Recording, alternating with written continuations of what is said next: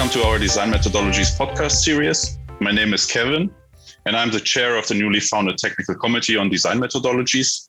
As a TC, we fostering exchange between academia and industry to develop and utilize new design methods. This is for us as people involved of utmost importance. So the best way is to establish a strong community around it, and this can be reached by common experience. And before we start technical activities within the TC, we started activities as today's podcast to generate visibility and hopefully inspire the one or the other to think about new design methods, or even better, to contribute actively to our technical committee. You can join it through the PELS website. This is quite easy and it's free of charge. So please think about it, get connected to the TC, and let's see what develops out of it. Today, here with me is Saphem Sahu, one of our experts in the cyber physical security and initiator of the podcast series. Hi, Saphem. And we are both honored that we could win Alan Mentus for our first podcast. Alan is the senior past president of the Power Electronics Society and the initiator of two of the initiatives, which became the TC on design methodologies. Hello, Alan. Hey, hello. Yeah, it's good to be here. So maybe we start with a easy question at the beginning. Why the name Design Methodologies for the new TC10? Well, that's a good question. We did kick around several names, but this is an aggregation of several initiatives that came together in one grouping. One of them was design automation of power electronics. Another was the artificial intelligence and machine learning community that was sort of springing up as well. And then also the cyber physical initiative that we had, or sci-fi initiative as we called it. And when you think about why do power electronics professionals care about these areas, they care about them because of the design of power electronics. And so we thought, we're looking at how do we design in better cybersecurity? How do we utilize AI and ML techniques to design power electronics? And of course, design automation, as the name implies, is automating the design processes. So we thought, well, maybe design methods. And then, of course, as a friend of mine once said, a methodology is a method that went to college. And so we decided that we'd go with design methodologies. And since we're supposed to be graduates, and so we'll go with the design methodologies version. And so that's how we kind of came up with the name. That's great. Thanks, Alan. That was, and in fact, you have answered for the second question we had in mind as well. And that was what was the abstract thought behind extending all the three technical thrust areas, that is AI, ML, cybersecurity, and also design automation, into a technical committee for the health community. So why a technical committee? Well, so as I mentioned, obviously it has to do with Industry 4.0 and automation in design, and then when you think about the commonality between algorithms, it's sort of we view this as being one of the more mathematically oriented technical committees as it relates to algorithms for design automation, algorithms for design, in machine learning and artificial intelligence, and the algorithms for cybersecurity. And there's just a lot of commonality there if you think about it. And so while we think of TC1, as our control methods, that's also somewhat mathematical, right? But that's control for power electronics. And this is not as much just about control. It's about all aspects of the design of the power electronics, the hardware, the controls, the physical realization, when you think about how we put everything together. So it's algorithms for a lot of different things. In fact, algorithms was kicked around as one of the names for the technical committee in terms of where would we put that in there. In the end, we decided that maybe that was just a little bit too mathematical for us engineers. So we would stick with design methods, design methodologies. Okay, it's interesting. So not to push the people away from the new TC. So no, of course not.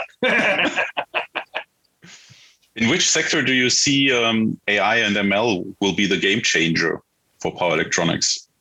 So, for instance, fault diagnosis, control, reliability, design optimization, or any other? Oh, wow. You hit on several there, several very good areas. And,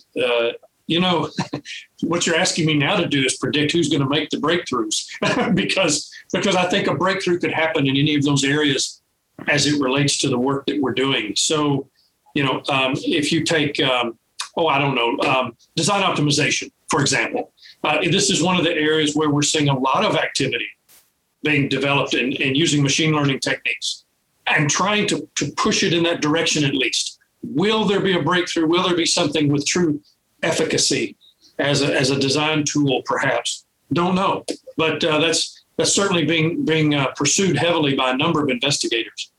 You look on the other side of it. These machine learning methods are paying big dividends as it relates to cybersecurity, however, already. So they're looking at network traffic and other sorts of things. Now that we have power electronics in the grid and we're seeing more connected power electronics, we're going to see the data being mined so we can determine what is normal behavior and what is abnormal behavior. And the machine learning techniques are very good at picking this up for us. We're getting rates of 97, 98% accuracy on anomalous detection for things like cyber attacks. So I think there's a real future there. And as you pointed out, there's other areas, of course, that will benefit from this. And so in some sense, you think about TC10, design methodologies, it kind of applies to a lot of the other TCs as an element of what they are doing.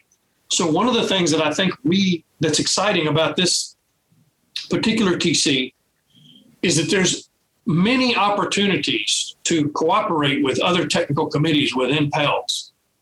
It's not siloed as, it's only transportation or it's only aircraft or it's only this or that. It crosses many application spaces, just like our society does. Our power electronics society is very broad. Okay.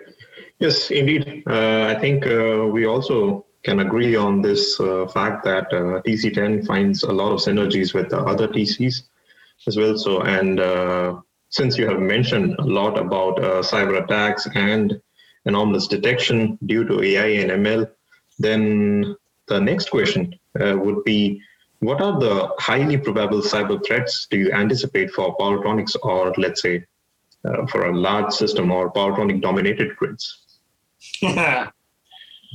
Well, so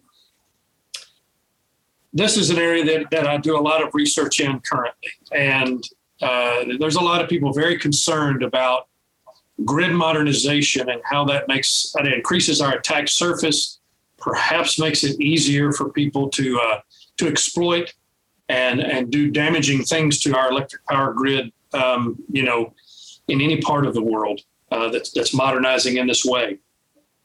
And so I suppose to answer your question, I believe we have to be diligent at multiple levels. We are susceptible in communications, of course. When you think about, that's the first thing people think about is man-in-the-middle attacks where they're intercepting data and they're fooling operators into believing something that's not really there, okay?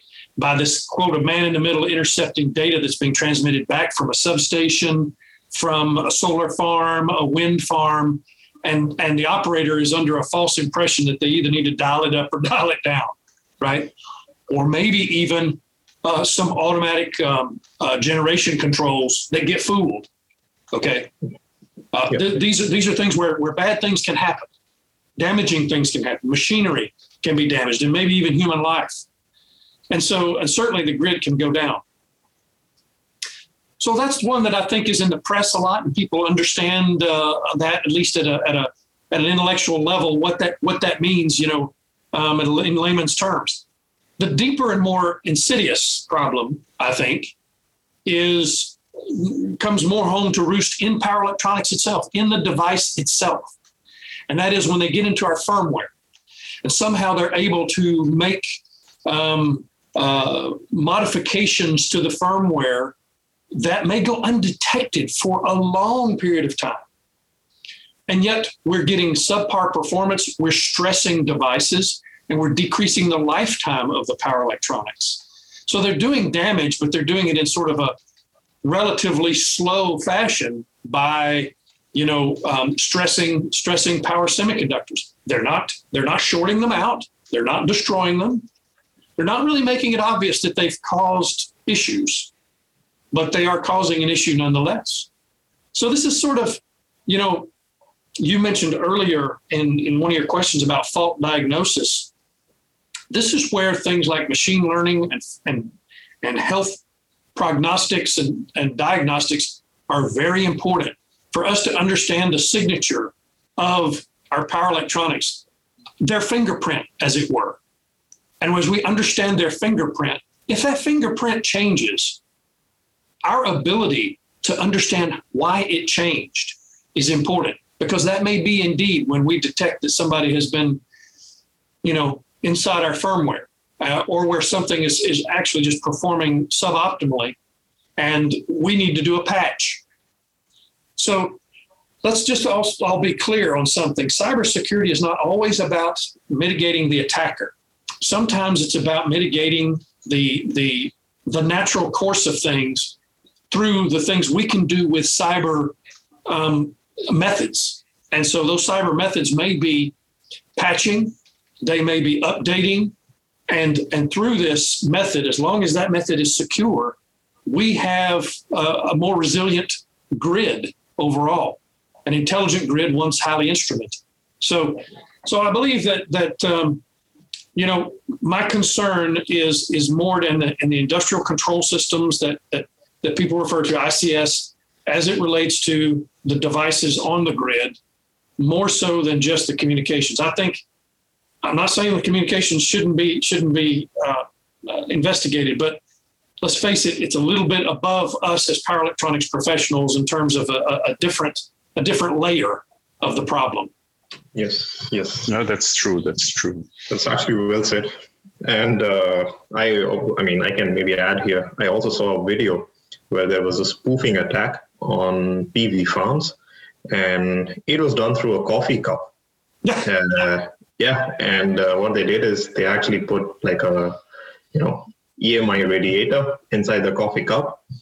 And I was quite, I would believe that there should be enough shielding, at least with the power point converters, but there was not. And it managed to shut down, a lot of generators in some few seconds, I guess.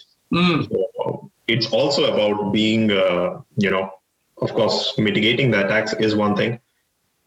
Being more creative, because I always call it a game of chess. If you can outdo 5 of the moves from the other end, I think you can win the game. Mm-hmm, mm-hmm. Well, that's the beauty of this, or maybe not so beauty of this area, and that is when we think about electronics professionals and power electronics professionals, our main enemy to a quality product is time and temperature. And maybe moisture. You don't want it to get wet, but and so if you can protect against those, and over time things certainly age, but then when you have a real adversary, that changes the design equation altogether. Where you're trying to design around how people might be able to penetrate your system, and so that's something that I think opens up some opportunities. But it is a challenge that will always be there. That's true. Yeah, and if we consider, the good thing with power electronics is that you have a lot of different applications, and but the design itself, it's getting more and more complicated, and there is a need, definitely. So the design process needs to get faster, and you need to get better suited designs for each and every application. So the whole problem is a multi-domain problem, lots of degrees of freedom. If you have a closer look onto that, so it will be a mixed integer problem with non-linearities, and this makes it pretty hard to optimize. And what are some of the trends you see in multi-objective design optimization for power electronics? Well, so some of the trends I've seen so far involve the as you called it a mixed integer problem. I tend to call it a mixed signal problem, in the sense that when we think about design optimization and optimization, when we think about it in a multidimensional surface type of minimization problem, for example, that we're trying to find that global minima. When we're dealing with power electronics, and perhaps it could be said of other fields as well, but certainly in our field, we're not looking at a continuous space. We're looking at a discretized space, depending on what we're using. So if we're building power electronic gear for the grid or for transportation, and we're using off-the-shelf components, well, you don't get a capacitor in just any size. They come in certain values. You get power modules of a certain current rating, and they step up in current and voltage rating. So there's not a continuum. There's sort of step function changes, and you optimize within that sort of discretized space where there are some continuous trade-offs. There's some that are stepwise. And so from the design, topology selection, and the design of the converter topology itself, then in that realm, I'm seeing multi-objective optimization that's being able to take control of that. And it is, at the current time, power converter class specific. So you'll see a tool for LLC converters. You'll see another tool for two-level converters, H-bridge based converters. You'll see another one for multi-level converters, or maybe flying capacitor ones. But you don't see a holistic synthesis tool yet. But we're starting to poke at the problem, okay, and maybe it will come together. Then in another realm is the physical design. How do I realize the physical layout inside the cabinet of my power electronics? As you all well know, in this era of higher switching frequencies, where we have silicon carbide, gallium nitride as one of the coming technologies, and we're starting to switch faster to try to make more power dense power electronics. How we lay out the power electronics within the cabinet is very important. The bus bars, the capacitors, inductors, the parasitics associated with all of that is all very important, and as well as the thermal. So it's electrical and thermal layout. So I'm seeing multi-objective optimization and advances in how do you properly place and route and pack all of those components within a cabinet being a coming thing. We've done some work in our labs on the power module layout synthesis, so the physical geometry of the power module. But the next level up is the cabinet, and I've heard from many industry partners that is still a pressing concern for them, that they need tools that help them develop the layout of the cabinet internally to optimize both the electrical and thermal performance, and thus the lifetime. So could you also, list down some of the specific takeaways from TC10 for the industrial partners? So it could be any relevant challenges that they might be facing and it's still unaddressed. So do you think there could be any specific takeaways from this TC for them? I'm sorry, I didn't quite understand you. Could you repeat the question? I asked that what are the specific takeaways from TC10 for the industry partners? So, any of the challenges that they might be facing right now that right, is still unaddressed. Well, so one key takeaway, I think, is that TC10 is an excellent community meeting ground for those in the companies as well as those in academia that are looking to try to make inroads in these areas. Because oftentimes these partnerships lead to proposals and projects that are done where we have partnerships between university and industry folks. So that's the first takeaway. It's an excellent networking opportunity to find the people that are doing the work in this area, and also, quite frankly, providing the student talent that the industry people would want to hire. Let's face it, it's I think one of the things that's going to be warming up after this whole pandemic is there's going to be a lot of work to be done and a lot of jobs available, and so this is good timing for those industry people to be in networking with those of us at TC10. So that's one takeaway. I think a second takeaway is being involved in such a way as to try to convey needs and requirements is a self-serving. It sounds like, oh, we don't want to tell people what our problems are if we're a company. That might put us at a sort of competitive disadvantage somehow. And yet I'm sort of like, being a professor, I'm like, if one student in the class has a question, probably others have the same question. So please ask your question. And if one company that's a state-of-the-art company is having issues with something, there's chances are other companies are also having those issues. So in point of fact, I think it's an opportunity and a good time for them to think about how they can properly share needs and requirements, maybe without divulging what problems they're having.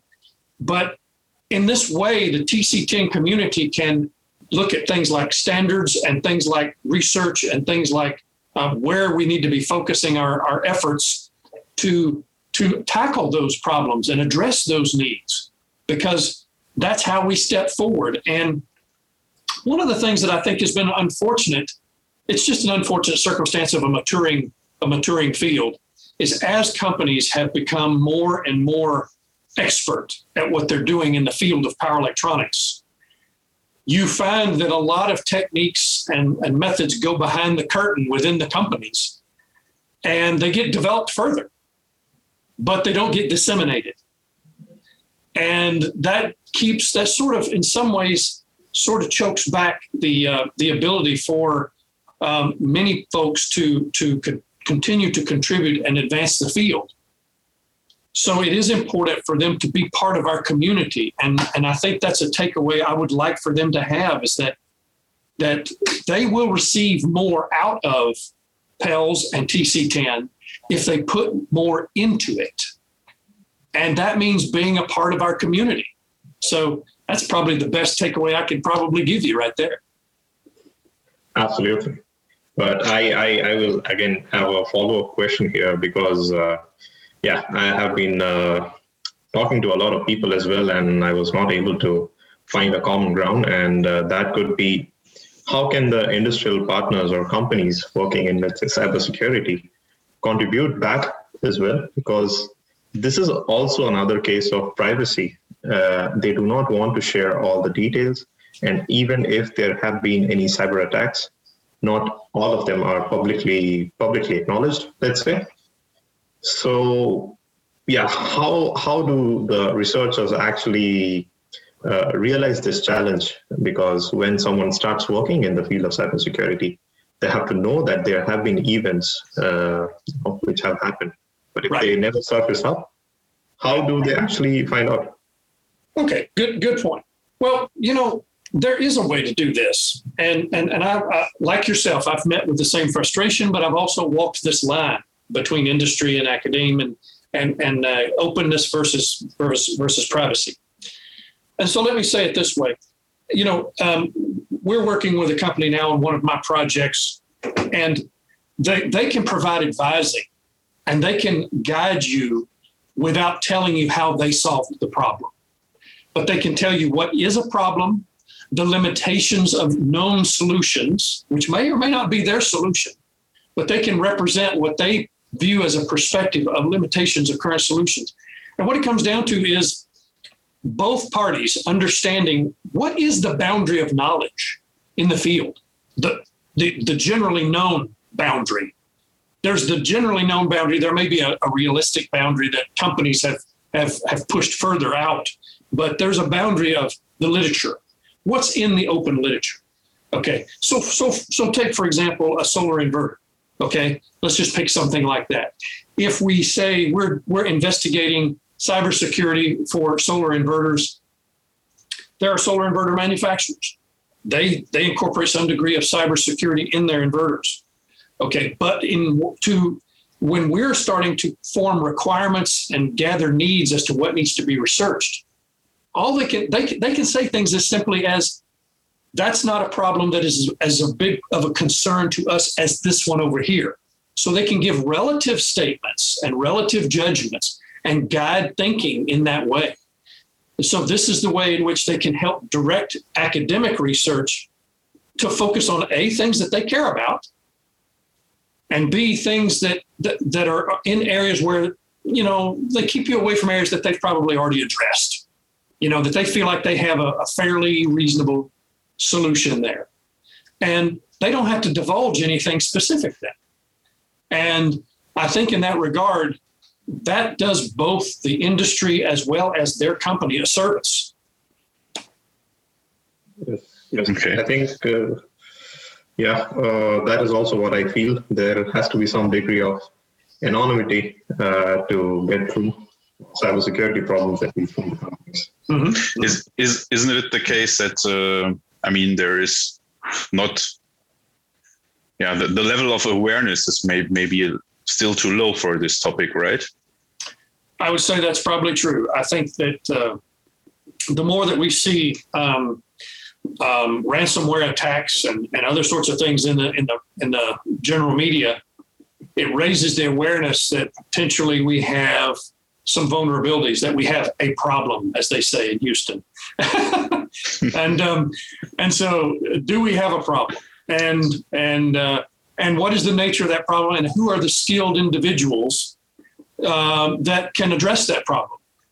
Are they computer scientists? Are they computer engineers? Are they electrical engineers? Who gets an education to go address these problems, and how do they address those problems? And I think that's what our society needs to play a role in. Let us remember that we have an obligation as the Power Electronics Society for education. And I don't mean university education. I mean education of the general populace as well as the technical populace. And so in that regard, we need the messaging that gets out to schools and so forth, and the little competitions that we might hold and the different things that help raise the awareness of, you see how easy it is to hack into your cell phone. You see how easy it is to do these different things. And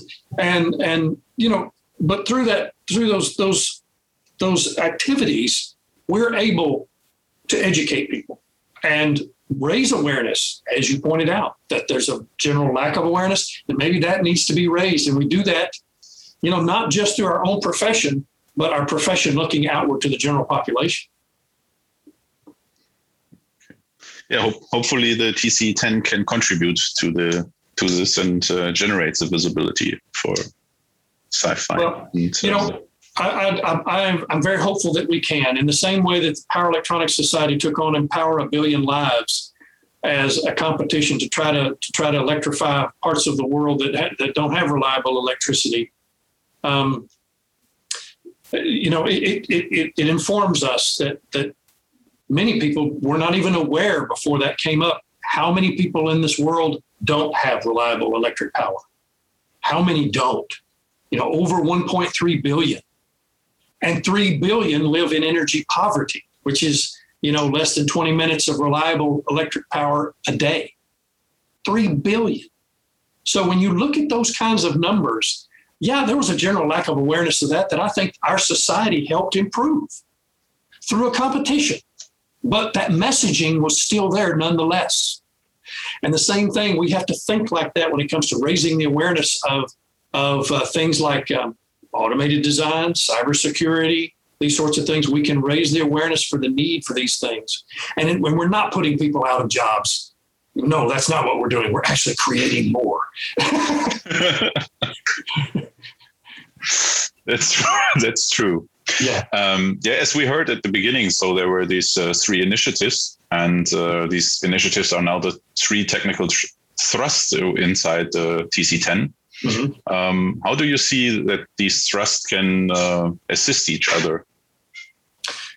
Well, I think, as I pointed out, I think it's an interesting mix because there's some common ground among them, but then they're very different in the things that how they manifest themselves. In some cases, design automation might lead to a company like what you've got, Kevin, where it's an idea, a development, and it spins out into a startup company. Whereas in cybersecurity, maybe that will happen, or maybe it will just become a best practice, and it will become an open in the literature. This is what you need to do. This is the reference design. Whereas in the machine learning and the AI, well, now that's a whole animal in and of itself, in that it can be applied to so many different things. It can be part of the controls. It can be part of the security. It can be part of things that go even beyond power electronics altogether.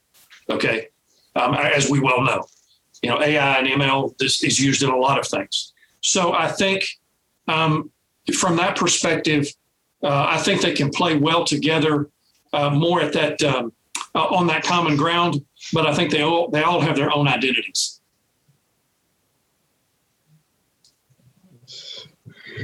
Yes, I agree. So, Alan, like you mentioned about the education as well, how we would like to educate people about these issues and other things. And there are many researchers who are also trying to work in these areas. These are quite, some of the emerging areas for power electronic systems, at least for now. So what, according to you, is the degree of interdisciplinarity that goes into account for further research in this area? So how good someone has to be in AI or ML, or how good someone has to be in cyber to do some research or put forth some solutions for power electronics? Mm-hmm. Good question. Good question. I'm faced with it every day when I'm recruiting new graduate students. I'm going to say right off the top, I don't have the magic answer, but I have some working theories. So I'll share that theory. When I talk to young folks in undergraduate programs like ours about where they may end up taking their electrical engineering profession, we know in getting a base electrical engineering degree, you learn software techniques, you learn digital, analog circuitry, electronics, microwaves, RF microwave, you learn electromagnetics, I guess, communications, all of these things. You get a good, broad engineering degree. When you think about the things that apply to power electronics, well, think about your electrical engineering degree and how diverse it is. You may touch on several areas of your electrical engineering degree to be able to provide solutions in the power electronics space. Certainly, you're going to talk about programming DSPs. Everything's digital control, right? So you're going to talk about control systems because you're going to be doing controls when you're doing power electronics. I've said before, I've been quoted, you show me a good power electronics designer and I'll show you a good controls person. Because if controls makes all the difference. I can give the same hardware to two different people and they get completely different signal integrity out of their power electronics based on their controls. Okay. That phase shifting is pretty powerful stuff. But so I guess what I'm trying to say is to make the contributions in cyber. Yeah, I think it's good to understand the basics of power electronics. You don't have to be a crack designer, but you need to understand how power electronics are architected, basically, that they are digitally controlled power switches, essentially. You understand essentially what they are comprised of. You understand that the ways in which such a device could be compromised. And then you bring your background to it. So your background may be more mathematical in terms of artificial intelligence, machine learning, or whatever. It may be more along those lines from that standpoint and how you apply that. Or it may be like mine, more of the physics level. But there's many different folks that could make a contribution in these areas. I would say that what makes up the basics of the power electronics student that can begin to do research in this area to begin with is sound principles in electronics, both digital and analog, right? Power. Those electronics and the digital control techniques. And I think with those combinations, that's a pretty powerful combination right there. Because what comes with that is the ability to analyze those systems with simulation, maybe hardware in the loop. So they come with a bag of tricks too, skills that go along with knowledge. So you put those knowledge and skills together, and then you begin to apply them. And I think a lot of people, if they just were interested, could make contributions in these areas. Absolutely. Yeah, maybe I can also follow up on another question, but this is a small one. But this is thinking outside the society and also integrating BELS with other societies. if there can be innovations, let's say, from our researchers in AI or ML and cybersecurity and design methodologies, let's say, and those things can actually be extended for other applications such that other societies can also benefit. So maybe, someone having a very decent amount of knowledge in, let's say, computer science or AI, ML diagnostics or cybersecurity can actually lead the way to, integration into other counterparts, I could say. Oh, absolutely. Absolutely. And I think this is one of the most powerful ways in which we advance our field is that we even as an IEEE as a whole, when we think of the 400,000 members of IEEE, with all of these societies, if we look at what people are doing in electron devices or circuits and systems or in control theory and other things, how those things can have an impact on what we do in power electronics, then certainly the opposite is true. Certainly what we're doing to advance techniques and methods in power electronics could map over to other fields as well. Absolutely. The only problem is how it finds its way. That's right. Yeah, but if we look a little bit down the road, what are the prospective future opportunities? So expansion strategies, member interest, and the activities for the TC10 from here on. Oh, wow. There's a big question. What's the future? So, yeah, good question. Good question. So get your crystal ball. That's right. Where did I leave that?